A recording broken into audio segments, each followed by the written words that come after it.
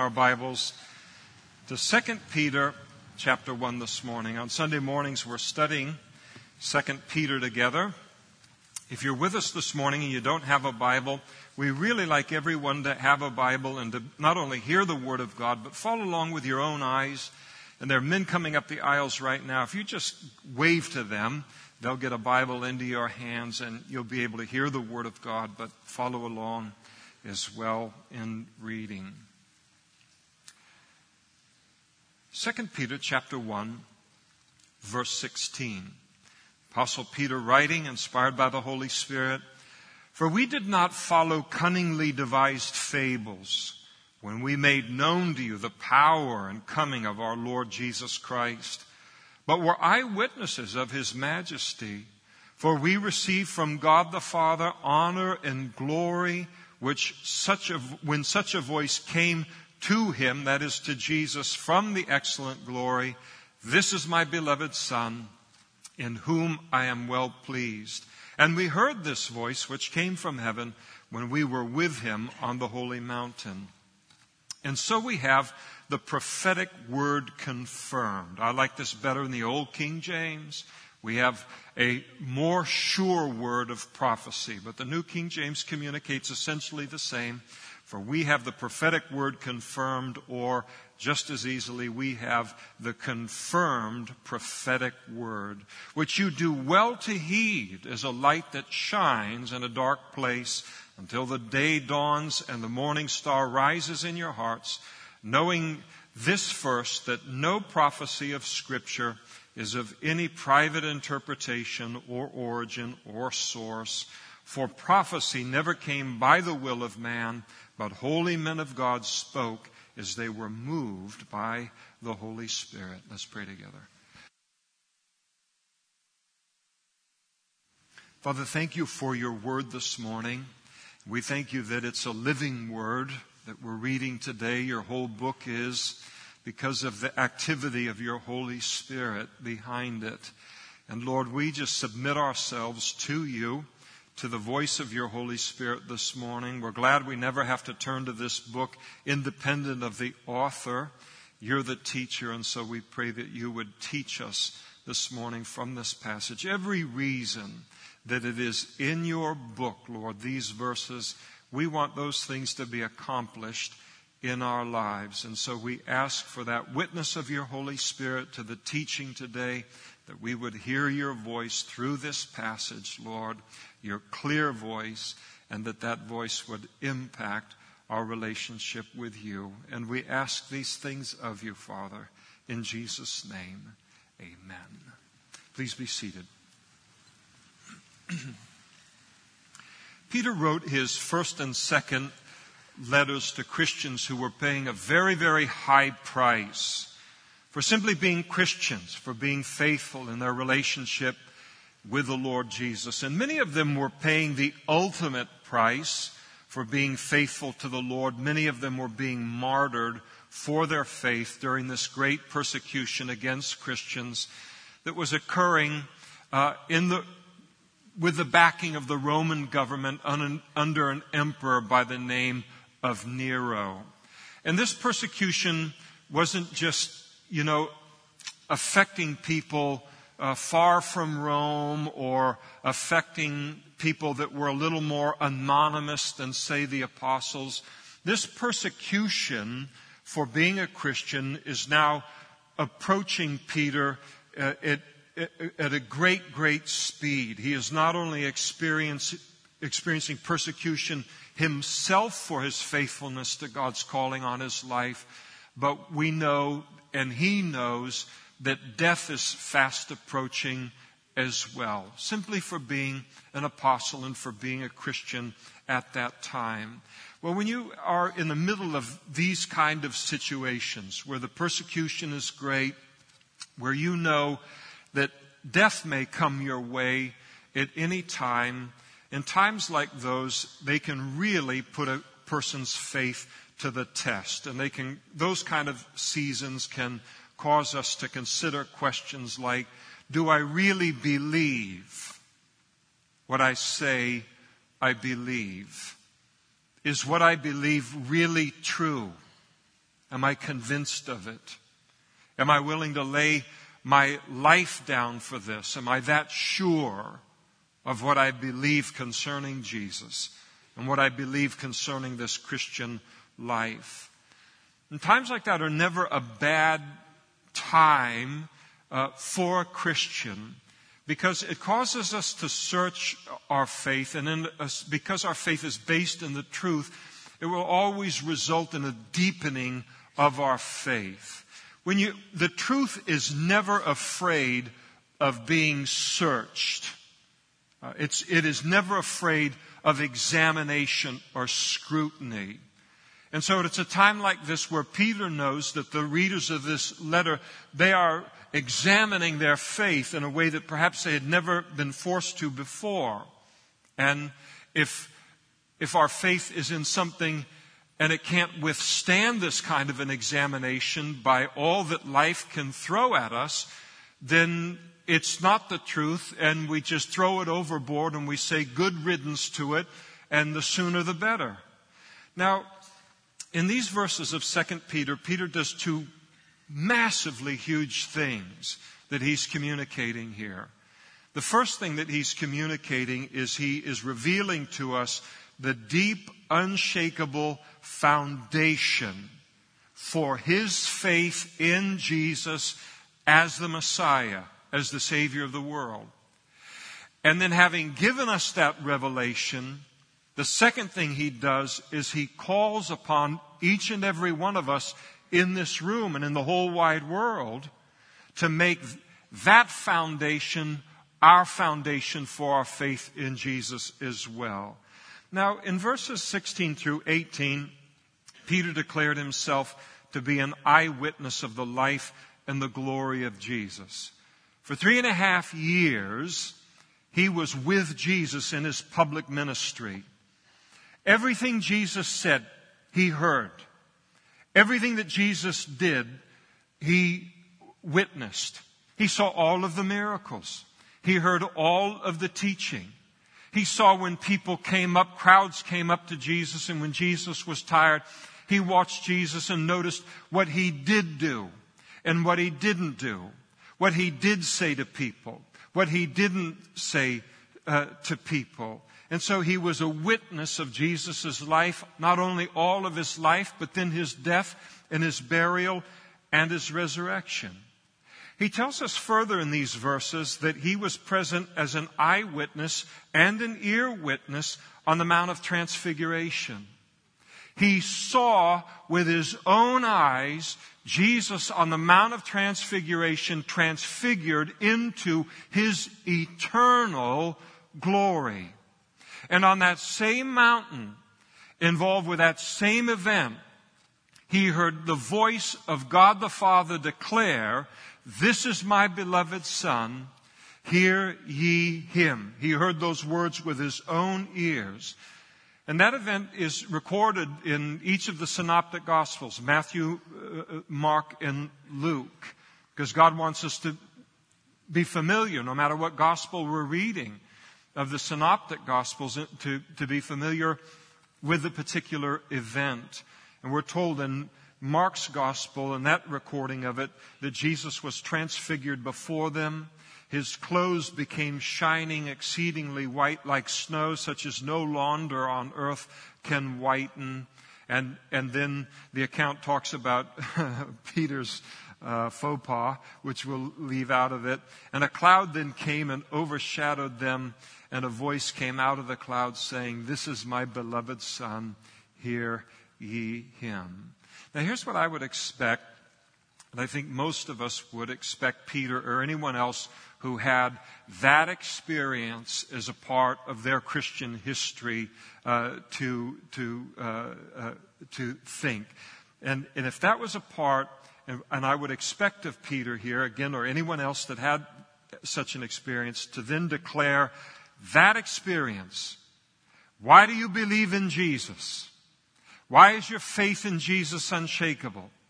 Why do you know him to be the Savior of the world? Why do you know him to be the promised Messiah? Why can nobody move you from that conviction, Peter? And we would expect Peter to say, let me tell you about the day I was on the Mount of Transfiguration. And I saw him in all of his eternal glory with James and John. And I heard the voice of the Father bear witness to the fact that this was his Son and that I was to listen to whatever it is that he said. And it is that experience that I had on the Mount of Transfiguration that is the single great anchor to my faith, no matter what the world throws at me and all of its darkness. Well, that's what I would expect to hear someone like Peter say with that kind of an experience, and him to declare, this is why my faith is unshakable, and this is why I am willing to die for this truth. But he doesn't do that. That's what I would expect. But he doesn't do that at all. Instead, he proceeds to give us a reason for faith in Jesus as the Savior of the world that is an even greater foundation for faith than even seeing and hearing. A foundation for our faith in Jesus that's even surer than any personal experience that we might have with him. I think that someone might rightfully ask, what could be a greater foundation for faith than seeing? What could be a greater foundation for faith than hearing? After all, isn't seeing believing? Isn't seeing the ultimate evidence for something? Isn't it true that when we see something, that at that moment faith ceases to be faith and now becomes an indisputable fact? What could be a more sure foundation for our faith than seeing and hearing? And Peter gives us the answer in verse 19.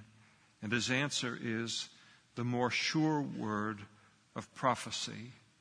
And essentially, he declares that as wonderful as all of these things were, being an eyewitness to the life and miracles and the death and the burial and the resurrection of Jesus, being an ear witness of Jesus' teaching, and the very presence of witness of God's voice declaring his pleasure with Jesus, Peter's faith was not based supremely on those things, but supremely upon the witness or the testimony of the Old Testament scriptures to Jesus as the Christ, as the anointed one from God. There is something better than seeing is believing, or hearing is believing, and that is a faith that is based upon the prophetic Old Testament scriptures. Again, I like it best in the Old King James. We have also a more sure word of prophecy. Now, in the Old Testament scriptures, beginning immediately after the fall of Adam and Eve in the garden, God began to speak a series of prophecies concerning a Savior that he would send into the world to save Adam and Eve and to save all of us from the indescribably horrible consequences of that sin in that ancient garden. He began immediately in that environment to speak and to prophesy of the Savior that he would send into the world. For instance, in terms of his description in the Old Testament of this Savior that he would send into the world, God had declared that this Savior would be born into the world. God said, when I send the Savior into the world, he's not going to come on a spaceship. He's not going to come down by fire at some temple or some tabernacle. It's not going to be anything quite that spectacular. He's going to come into the world as a baby. He's going to be born. And not only is he going to be born, but he is going to be born of a virgin. And again, at the very scene of the fall in the Garden of Eden, God declared to the serpent, to the devil, and I will put enmity between you and the woman, and between your seed and her seed. And then speaking of her seed, he, that is the Messiah, shall crush your head or your authority, Satan, and you shall bruise his heel. Genesis chapter 3, verse 15. Well, wait a second. A woman does not bring seed to the reproductive process. Men bring the seed. Women bring the egg. And by ascribing seed to the woman, he is speaking of a virgin birth, that this will be a conception that will occur independent of a man. It will be a miracle of the Holy Spirit. Through the prophet Isaiah, 740 years before Jesus was born, God declared, Isaiah chapter 7, verse 14, "Therefore the Lord himself will give you a sign. Behold, the virgin shall conceive and bear a son." Through the prophet Micah, God declared that when the Messiah came, he would be born in the city of Ceres. Now, he didn't say that, did he? That would be a different Ceres than the Ceres we know. It would be full of shrines. No, God declared that when the Messiah came, he would be born in the city of Bethlehem, just as Jesus was.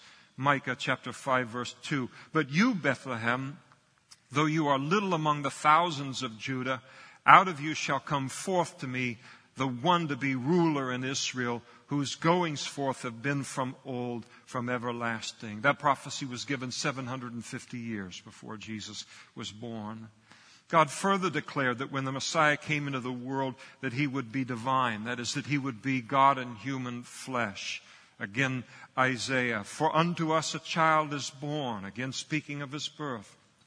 "Unto us a son is given. He'll be the Son of God. And the government will be upon his shoulder. And his name shall be called Wonderful, Counselor, Mighty God, Everlasting Father, Prince of Peace." Again, Isaiah chapter 7, verse 14. "And you shall call his name Emmanuel," meaning God with us. And so Jesus was. And so Jesus is.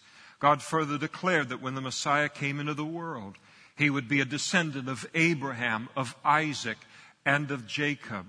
And further, that he would be a descendant of the tribe of Judah, of the 12 tribes of the nation of Israel.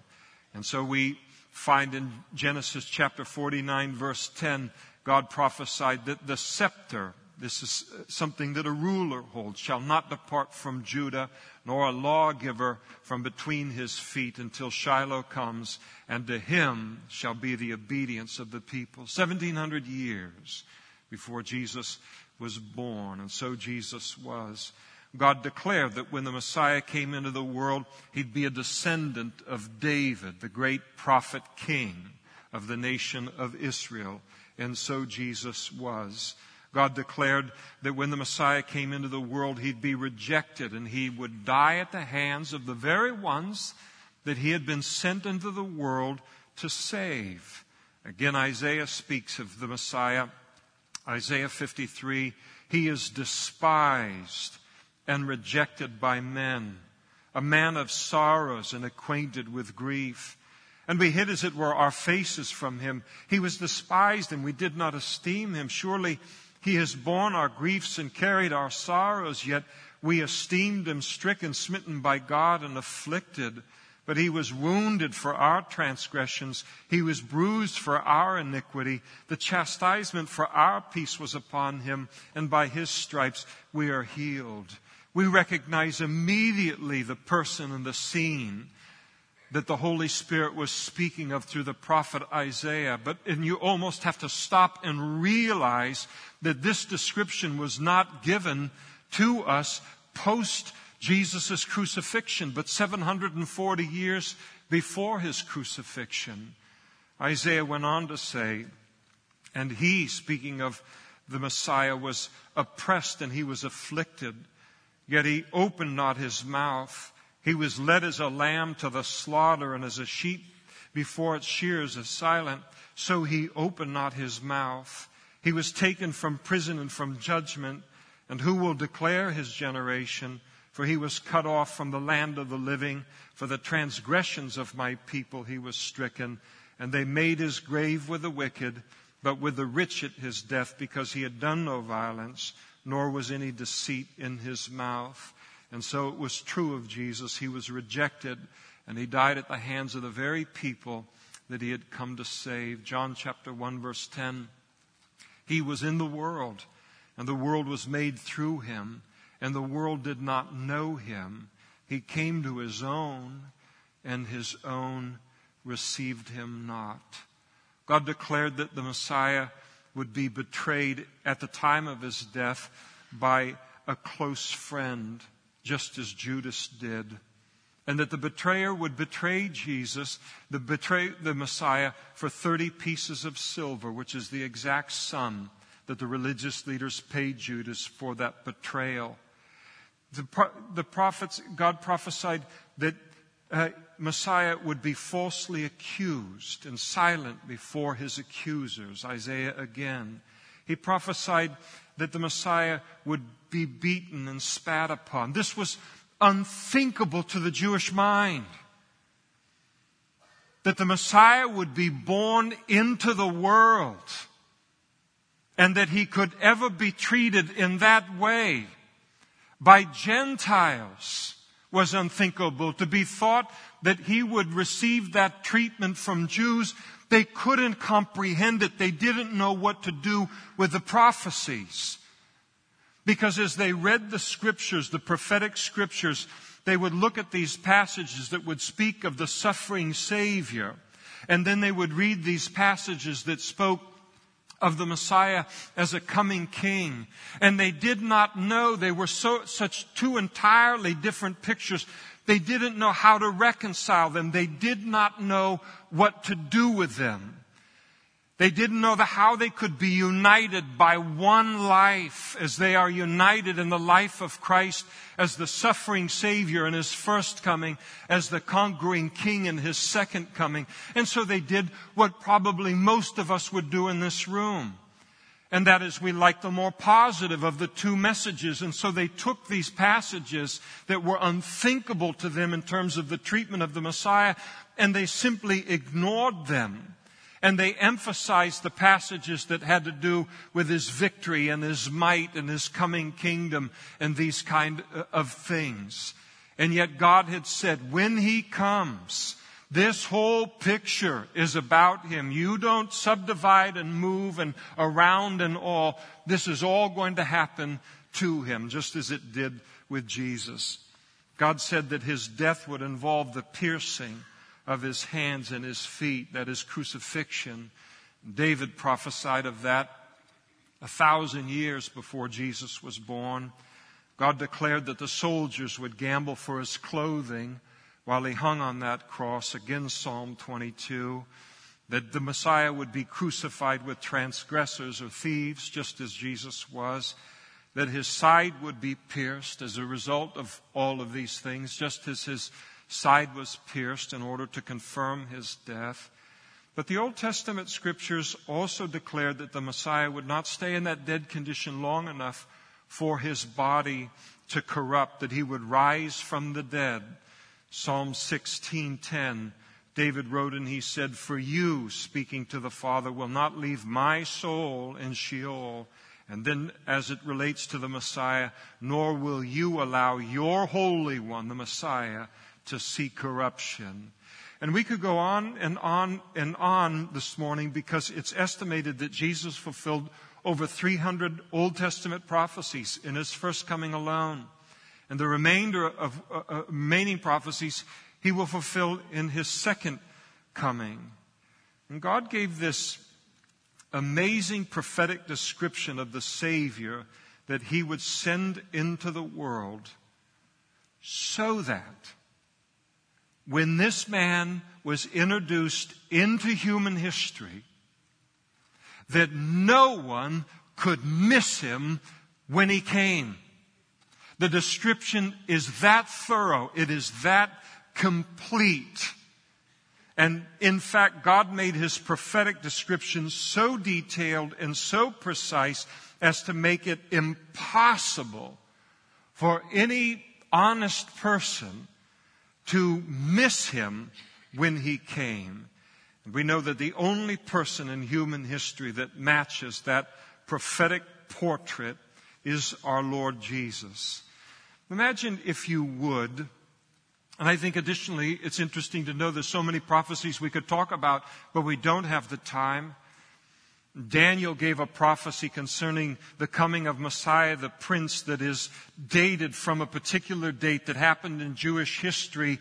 And it was the very day that Jesus made his triumphant entry into Jerusalem, beginning the week before his death upon the cross. That is a prophecy that is time sensitive.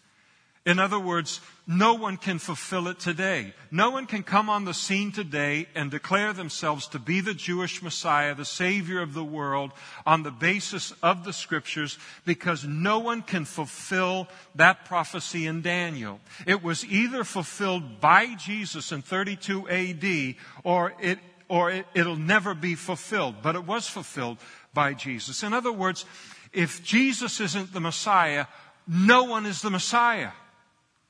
In history, it is impossible for anyone to show up on the scene and say, I am the promised Messiah, and match the prophetic description. It's too late.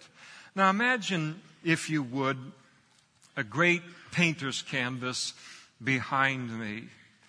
And if you were to give a master painter over 300 brushes of the stroke upon a canvas, some strokes broad, other strokes fine, it wouldn't be long after 5 strokes, 10 strokes, 25 strokes, 50 strokes, 100 strokes. It wouldn't be long until a recognizable and an even unmistakable face emerged. And that's what God has done through prophecy. The broad strokes. He'll be a descendant of Abraham, Isaac, and Jacob. He'll be of the tribe of Judah. He will be a descendant of David. And then you add to that the finest of strokes. He will be betrayed for 30 pieces of silver. He'll be crucified, and not only crucified, but crucified between thieves. That he will then be resurrected from the dead.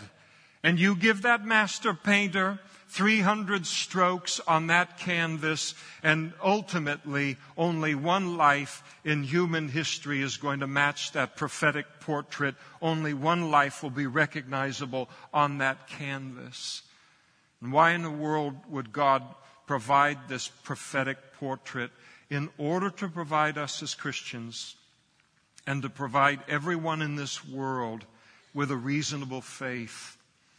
Not a blind faith in Jesus as the promised Messiah, but a faith based upon the surest thing in this world, based upon the unchanging, eternal Word of God. It is interesting to realize that Jesus didn't just show up out of nowhere and then just expect everyone to know that he was the Messiah or to accept him as the Messiah. And just simply because he would show up on the scene and declare himself to be the Messiah. He was constantly calling people to trust in him on the basis of the prophetic Scriptures. Let me give you a few examples. To the Jewish religious leaders of his day, Matthew chapter 21, verse 42, Jesus said to them, "Did you never read the Scriptures? The stone which the builders rejected has become the chief cornerstone. This was the Lord's doing, and it is marvelous in our eyes." He quoted from an Old Testament prophecy from Psalm 118, and he was saying to them, your rejection of me is a witness to the fact that I am the Messiah, because the psalmist declared that you would do this very thing that you're doing. To the religious leaders of his day who rejected him because they did not want to accept his claim of being divine, of being the Son of God and God the Son. They only wanted to believe in a Messiah that would be human, and they didn't want to believe in a divine Messiah. And in Luke chapter 20, verse 41, Jesus said to them, "How can they say that the Christ is David's son?" That is merely David's son. He's just merely going to be a man and not divine. Jesus asked them. Now David himself said in the book of Psalms, The Lord said to my Lord, sit at my right hand till I make your enemies your footstool. David therefore calls him, that is the Messiah, Lord. How then is he his son, or merely his son? In other words, you should have expected the Messiah to come on the scene and to declare himself to be a greater king than King David. And David was the greatest king that the nation of Israel ever had. In other words, the Messiah would come as a king who would be more than a man. And he quoted that Old Testament prophecy from Psalm 110. When Judas betrayed Jesus with a kiss in the Garden of Gethsemane, Peter pulled out a sword and he began to endeavor to protect God. I hope you don't believe that God needs our protection. I think he protects us. It'd be scary if we had to protect him. Listen, Damien, I need a bodyguard. Oh, really? Things are way worse than I thought. No, he doesn't. But Peter was like us. Sometimes we think we've got to defend God. So while he's being arrested by that crowd, led by Judas in the Garden of Gethsemane on the morning of his crucifixion, Peter pulls out a sword and he begins to hack off ears and who knows what else in protecting Jesus from the injustice of the scene. And Jesus quieted Peter and all of the disciples. How? By reminding them of the prophetic scriptures. Matthew chapter 26, verse 49. And Judas came to Jesus and he said, "Greetings, Rabbi," and he kissed him. And Jesus said to him, "Friend, why have you come?" And they laid hands on Jesus and they took him. And suddenly one of those who were with Jesus stretched out his hand and he drew his sword and he struck the servant of the high priest and cut off his ear. And then Jesus said to him, "Put your sword in its place, for all who will take the sword will perish by the sword. Or do you not think that I cannot now pray to my Father, and he will provide me with more than 12 legions of angels? How then could the scriptures be fulfilled, that it must happen thus?" And in that hour Jesus said to the multitudes, "Have you come out as against a robber, with swords and clubs to take me? I sat daily with you, teaching in the temple, and you did not seize me. But all this was done that the scriptures of the prophets might be fulfilled." And after his resurrection, speaking to the two men who were on their way to a city called Emmaus, they had believed that Jesus was the Messiah, but now that Jesus has been crucified and buried, and they don't know anything of his resurrection yet, the proof of it. And so they're having doubts about Jesus as the Messiah, because he's not meeting their particular expectations related to that. And Jesus, kind of anonymously, they didn't recognize him, he joined himself to them on the journey, and he began to enter into the conversation with them. And what does Jesus do? He reminds them of the Old Testament prophecies. Luke 24, verse 25, he said to them, "O foolish ones, and slow of heart to believe in all that the prophets have spoken. Ought not the Christ to have suffered these things and to enter into his glory?" And beginning at Moses and all the prophets, he expounded to them in all the scriptures the things concerning himself. And that on the evening of that resurrection, he came to the disciples as they were hiding themselves in fear behind a locked door in an upper room in the city of Jerusalem. And what did he do when he was in their midst? He reminded them of the prophetic scriptures.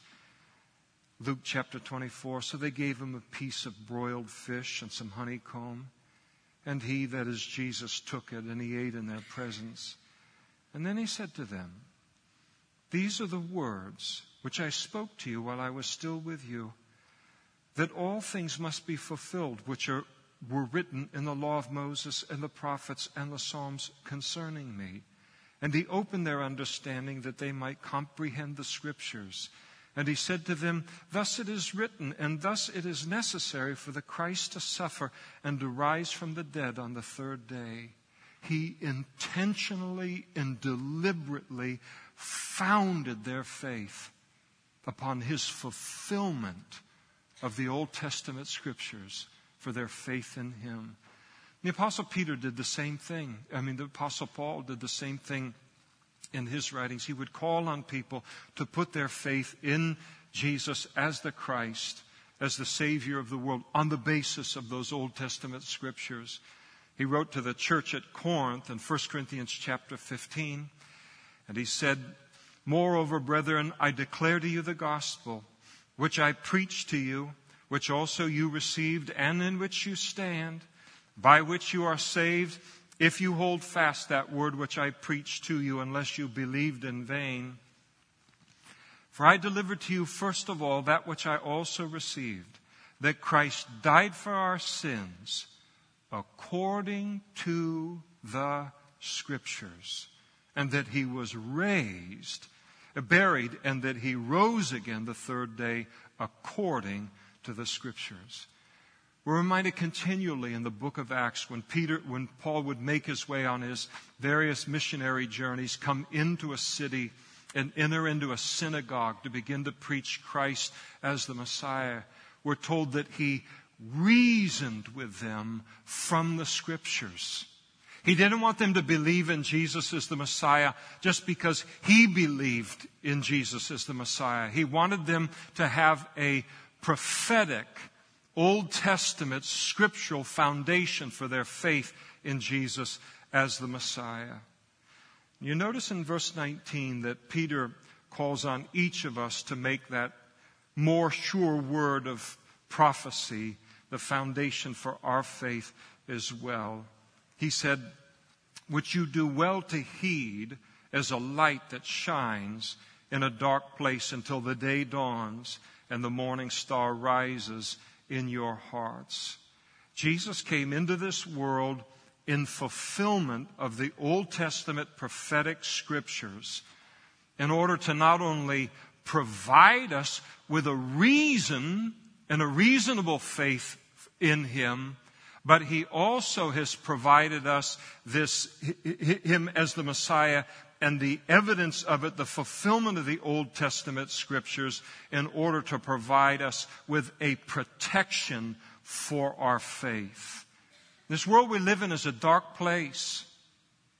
It's hostile to Christianity, and it's becoming more and more hostile. You look at academic settings, you look at television, you look at movies, you look at media, you look at publications, you look at educational settings, all of these things that are going on, and how antagonistic the world is toward Christ and toward his people all over the whole big, wide world. This is spiritually a very, very dark place to live. And then you have the devil who will come and attack us for our faith. And he never plays fair.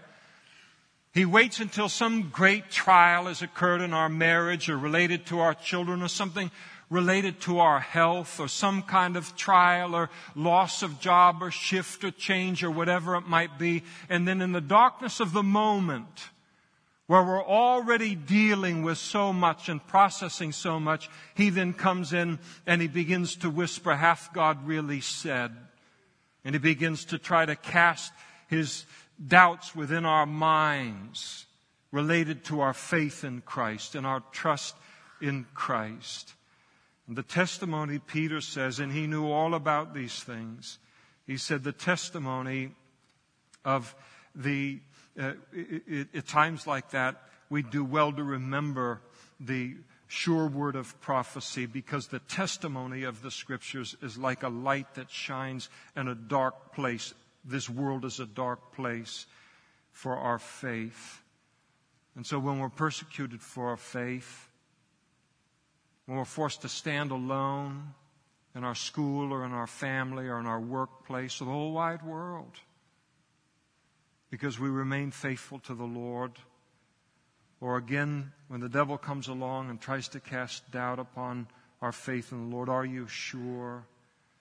We respond, my faith in Jesus is not based supremely upon some religious experience I've had, though I'm thankful for every religious experience I've had. I'm thankful for the miracle of my conversion.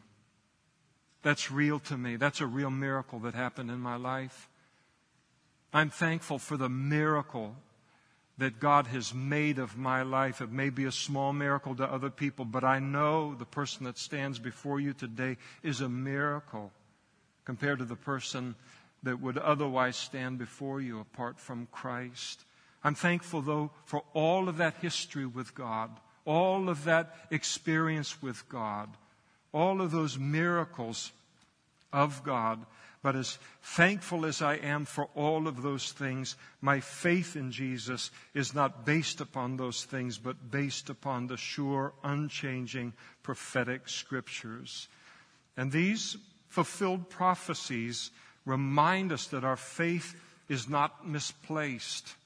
The testimony of the prophetic Scriptures is to be like a light shining in our hearts until the day of the rapture, and Jesus comes back and He takes us out of the darkness of this world. In verses 20 and 21, Peter is essentially saying the same thing two different ways. Again, in verse 20, he said, knowing this, that no prophecy of Scripture is of any private interpretation. And again, that Greek word could just as easily be translated origin or source. And he says the same thing in verse 21, which is the context of it. And what he's making clear is that the origin of these prophetic Scriptures was not in man, but in God, who spoke to man through the Holy Spirit. Only God. I don't care how elevated a person's view is of mankind. Only God could have painted that prophetic portrait. No human being or series of human beings could be capable of it. One day you and I are going to reach a place, we can't cure ourselves of the common cold. We're going to reach a place in life where we're going to stand for a full 90 seconds in front of our sock drawer wondering if I got 2 blacks or 2 navy blues or 1 black and 1 navy blue.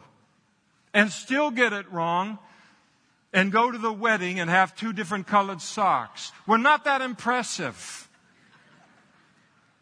Only God could have done what He did. Only He could be the author of such a portrait. I think about Isaiah chapter 41, verse 21. There's a time in which the children of Israel they're just bailing on God. So many, not all of them, but so many of them just backsliding. They have this tremendous godly heritage, and they're just worshiping all the junk of the world, all the false idols and all the gods and all the junk that comes with it. And they've got them statues of gold, and they've got statues of silver, and statues of wood, and they've got statues carved out of stone. And God's watching this whole thing. I mean, here He is. He's the fountain of living water, and He's been replaced by broken cisterns that can hold no water. And it's affront enough to God that somebody would reject Him for anything, but to reject Him for these things that can't speak? This is your God, and you put Him on the mantle, and He can't get off the mantle? Even in Toy Story, they could get off the mantle. You got to carry that God everywhere it's got to be carried, and that God can't speak. And He's trying to get them to think about the folly of what they're worshiping and how unqualified these idols are to be called a God. So He says, all right, let's put your gods to a little God test. And He declared, He said, present your case, says the Lord. Bring forth your strong reasons, says the King of Jacob. And He speaks concerning these idols to the children of Israel who are following. He said, let them bring forth and show us what will happen.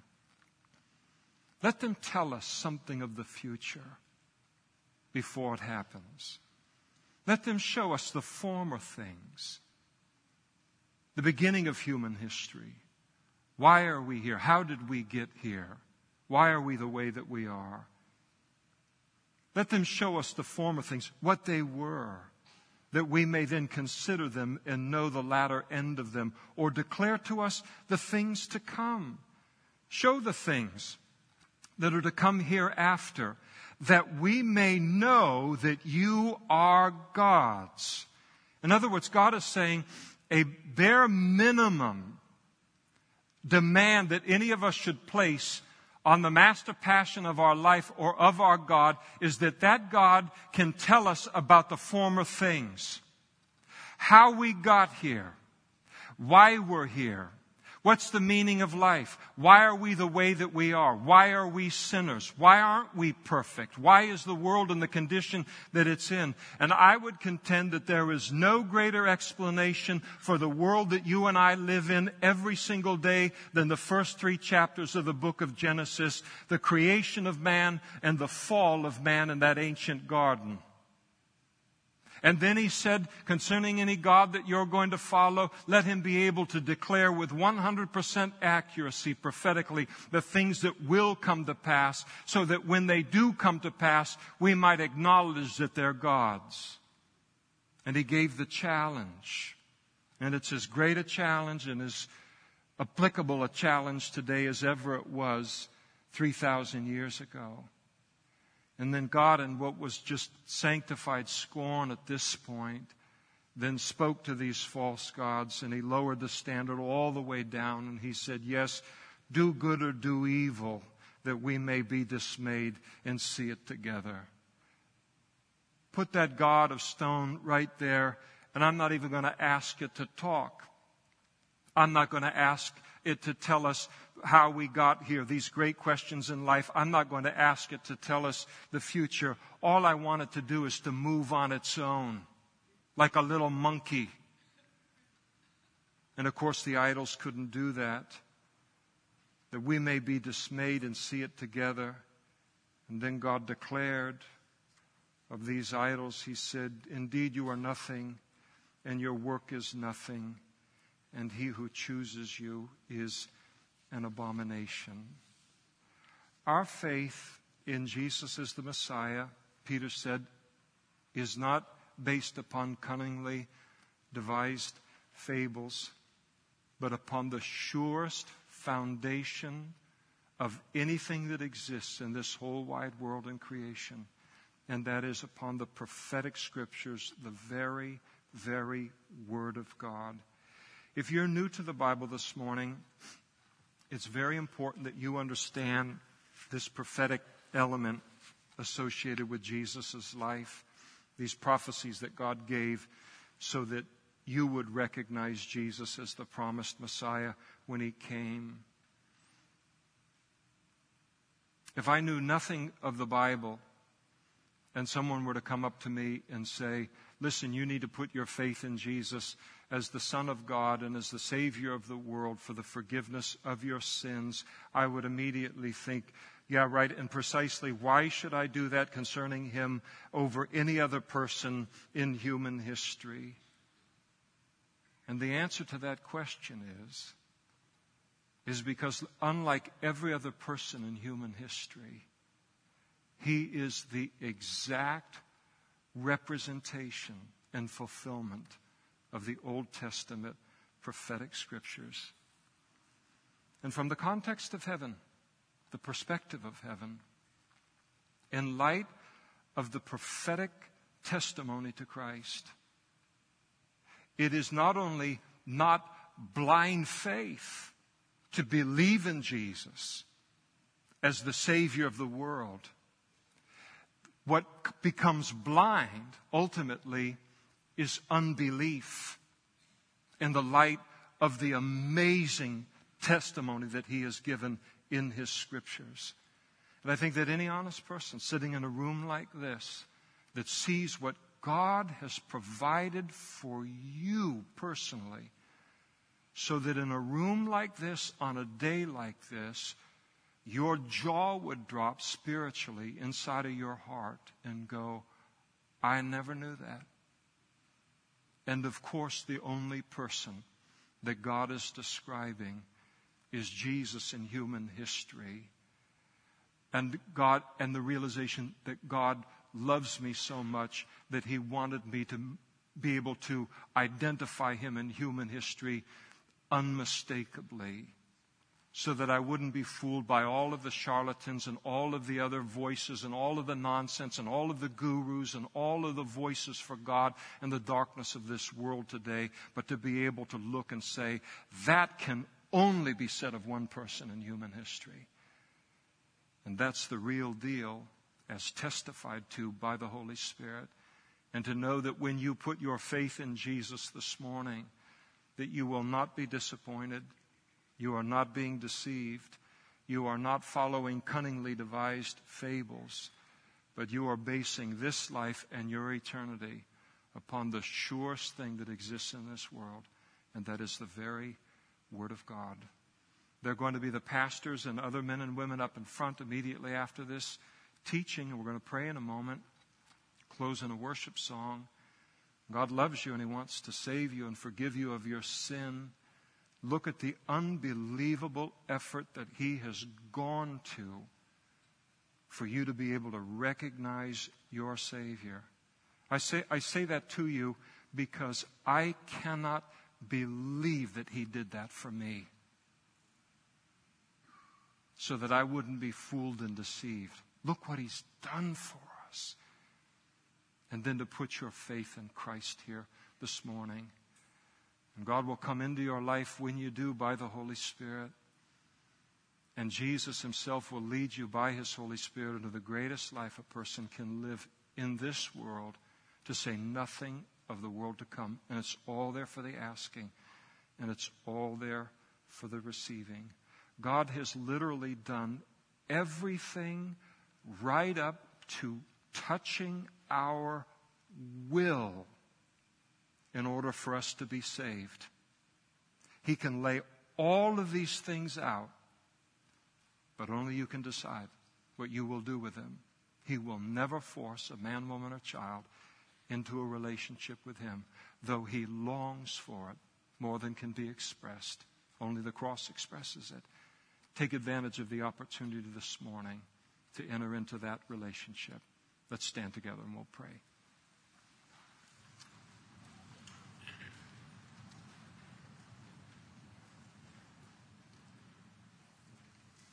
We're so humbled by your love, Father, that you would even think or bother to provide a Savior for us is amazing. We don't know why, except that you're love and you love us, and we're so grateful for that. But then on top of all of that, to go through all that you have done to point every conceivable sign at Jesus, so that we would not miss Him in the course of our pilgrimage as the Savior that we need to put our trust in for the forgiveness of our sins. You have thought of everything. You have done way above and beyond, Lord, in order to bring us into that relationship with you. And we're humbled by that, and we're grateful for it. Those of us who know you, Lord, and love you here this morning, thank you so much for the work of your Holy Spirit in bringing us to you through your Son. And I pray, and we pray for one another, that this more sure word of prophecy would be the great anchor of our faith in the darkness of human history that you have called us to live for you in. And Lord, we pray for each man and woman that stands before you today that doesn't know you yet, that you would take all of this amazing thing that you have provided for them and just cause it to be a voice to their heart that they're home and they've found the truth and this is what you're calling them into, and then give them the grace to obey it this morning and into the life that you have for them. We pray that nothing that would oppose them taking that step this morning would be successful in their lives. May the work of your Holy Spirit in drawing them to you be greater than all resistance, whatever its form. And we ask these things of you in Jesus' name. Amen.